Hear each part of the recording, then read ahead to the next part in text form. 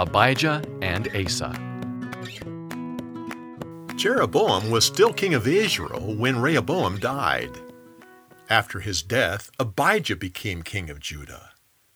Soon afterwards, Rehoboam and the army of Israel invaded Judah. When the two armies faced one another, Israel's army was twice as big.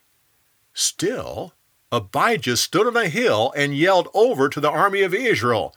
He said, "Men of Israel, you have left the family of David to serve a servant of Solomon?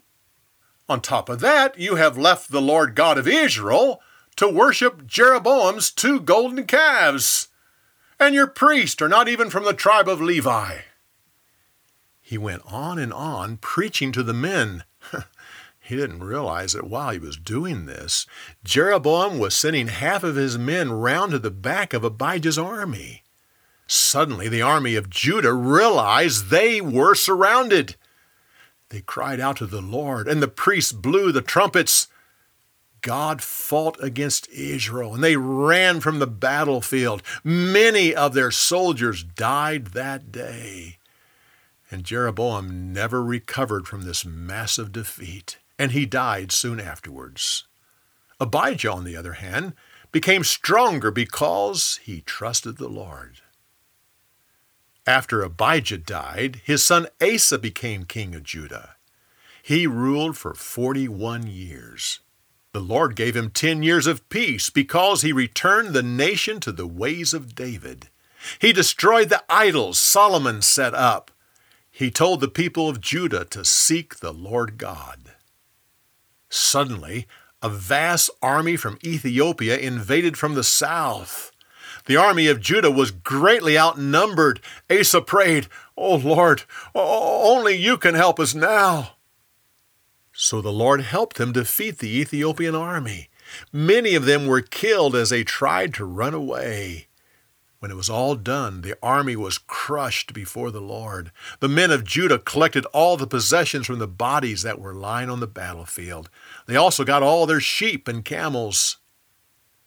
As Asa and his men went back to Jerusalem, a prophet met him and challenged him to continue his walk with God. So the king decided to start destroying the idols from all the other cities of Judah. He even removed his grandmother from being queen mother because she was loyal to an idol.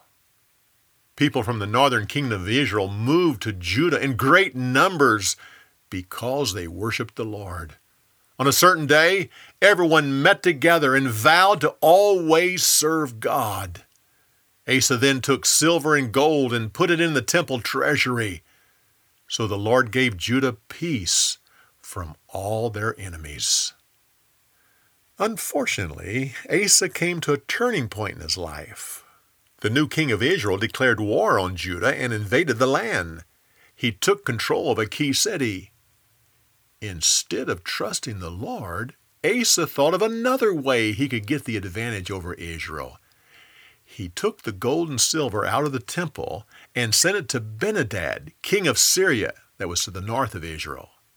He sent a message saying, "I'm sending you gold and silver so you will break your treaty with Israel and establish a treaty between our two nations." King Ben-Hadad took the gold and silver and made a treaty with Asa. He then invaded Israel and captured several of their cities. Quickly, the army of Israel left Judah so they could defend themselves against Syria. It seemed like Asa's plan had worked. But then a prophet went to King Asa and said, "You should have asked the Lord to fight for you, not Syria. Don't you remember what God did with the massive army of Ethiopia? The Lord is looking for those who will trust him. You were foolish in doing this. Therefore, you will be at war until you die." Asa was angry with the prophet and called for a guard. "Put this man in prison." After that, he became cruel towards his own people.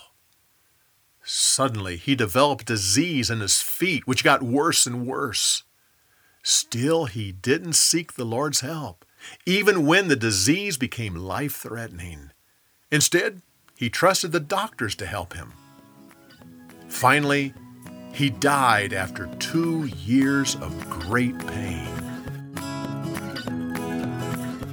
For more, go to BibleTelling.org.